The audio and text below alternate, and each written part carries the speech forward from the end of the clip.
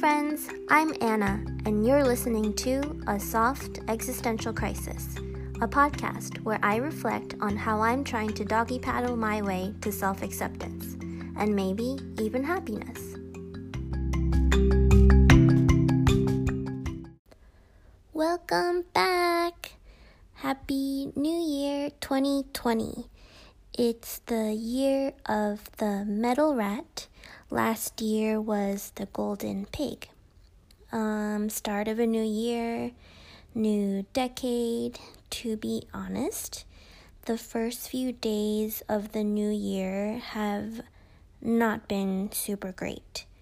The night of the 1st, my dad came upstairs and hunkered down and told me how concerned he was for me and my lack of motivation and being an independent adult, finding my happiness. He said a lot of things. I think he kind of dumped his worries about me in one concentrated sort of dump about how I've been navigating my life the past several years, but it made me feel really vulnerable and emotional, and I ended up crying. It's a thing that happens when my dad wants to have these kinds of serious talks because he doesn't sugarcoat anything. I think it made me feel like I've failed, that I've been a big letdown, and I already have been trying to tell myself, I'm not a loser these past couple months after being let go from my job. He didn't say these things, obviously, but that's what my brain took it as. That my depression brain's anthem is, "You're not good enough." But it was a reality check, and we need those from time to time to relight the fires under our butts. I also found out last night via social media that a high school classmate passed away the night of New Year's Eve. He was such an energetic and vibrant person, a sort of Renaissance man type of character. But young death is never fair, no matter who it is. His death reminded me of another friend's death when I was 19. We were close in senior year, so his death stayed with me for a really long time, probably about 2 years. I thought of him every day. On the first day of this year, I did follow my friend and her dog to the dog park, and that was a breath of fresh air. Dogs live purely in the moment, and they're so happy just to meet new friends and run around. When another dog bothers them, they give an immediate stern warning, and the other dog will back off with no resentment. It's the humans that are the neurotic, anxious ones hovering over their dogs. We have a lot to learn from them. When a new year comes around, people make resolutions. I'm personally a big list person, a big journal person. I have a dozen lists going at a time on my sticky notes on my laptop. And part of why I enjoy making this podcast is because I can write down my thoughts when I'm preparing for it, journal style. When I have too many thoughts in my head, I like to write in my journal on the train. When I'm busy, I like to write out my daily schedule in the form of a to-do list. I don't like those preset daily schedule journal things. I like to write everything out by hand. So I also usually like to make goal lists and New Year's resolution lists. Towards the end of 2019, however, I wasn't feeling so hot about myself. and didn't see anything coming in the new year. I had anything to be excited about, so I thought to myself, what's the point of making resolutions? Get a job? That's been my goal since I was 22. What else is new? But the friend I was with on New Year's Eve asked me if I was going to make some resolutions, and she sounded hopeful, so I thought, why not? It's not gonna hurt. I'm a person who doesn't get anything done without some kind of structure, so maybe I need to create a sort of mini structure system to get myself going.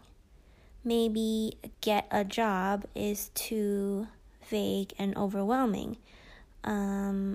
If I try to walk it back, I can break it down a bit. I know the fastest way to make the most money at this point is to get a design job, so continuing on my little design detour.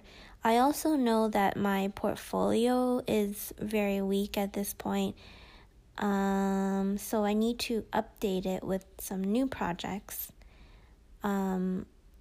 If I don't feel confident in the quality of my projects, I am someone who can't lie. I really cannot fake that confidence in presenting my portfolio.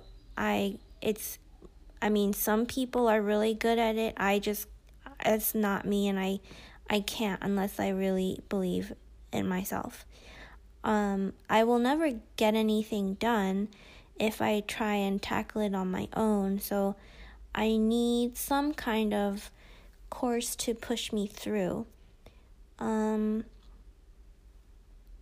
there's a start, but there are some things I have to decide before I go and find another overpriced course online. I need to figure out what kind of job within design I want to target. What kind of design will be the least stressful? That's my next question. Actually, the only personal project I've ever kept up with without external pressure was this podcast. I don't think I've been so passive about finding a new job because I don't want to be happy. I think it's because I want to be happy, but I've tried to make things work for several years and nothing has improved. So no more fire under my butt. It's hard to maintain. I think my brain thinks, what's the point? I worked really hard in high school because I was afraid of not getting into a good college. I was afraid of failure. That's why I was obsessed with good grades. But I ended up transferring to art school during college because regular college was not the goal in my heart of hearts. Really, I should have eased up a lot and enjoyed my teenage years. I worked really hard in art school because I was so excited and I had this huge fantasy of becoming someone special and that I could get there if I just made the perfect animated short films. But I ended up failing at my goal because when perfection is the end goal, you're going to fail no matter what you do. And I made a really lackluster project. In my early 20s, when I worked in holiday window production, I saw people not sleeping, eating poorly, and it never seemed worth it. When I worked in an animation studio and I lost sleep or stayed there late, or my boss lost sleep, the negative effects on physical and mental health never seemed worth it. And everywhere I turn, people with mediocre talent and intelligence are successful because they have the confidence that I don't have. So I don't know, maybe I've learned over the years that, like, what's the point of trying hard? But my dad is right, and he usually is, even if the delivery is not so graceful. Happiness and inner peace is probably worth it. We have only one life, and we never know if it'll be cut short. The hard part is that happiness is something different to everyone, so our goals can get skewed and be far from our personal truth because we're trying to follow what already exists. That's been the case for me anyway. I have to find my own path, and this is very hard for someone who spent her whole life where every minute was scheduled, who spent her whole life fearful of failure, following the rules, doing the right prescribed thing, seeking outer validation.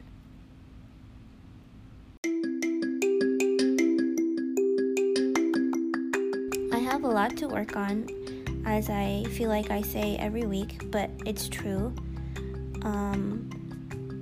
But I do have some little nuggets of truth and maybe even a little bit of hope to go on. For me right now, it's probably all about baby steps. I hope for my friends out there that you can work on finding your true happiness too. Not what media tells us, not what our parents tell us. Thanks for listening. I'll see you next week.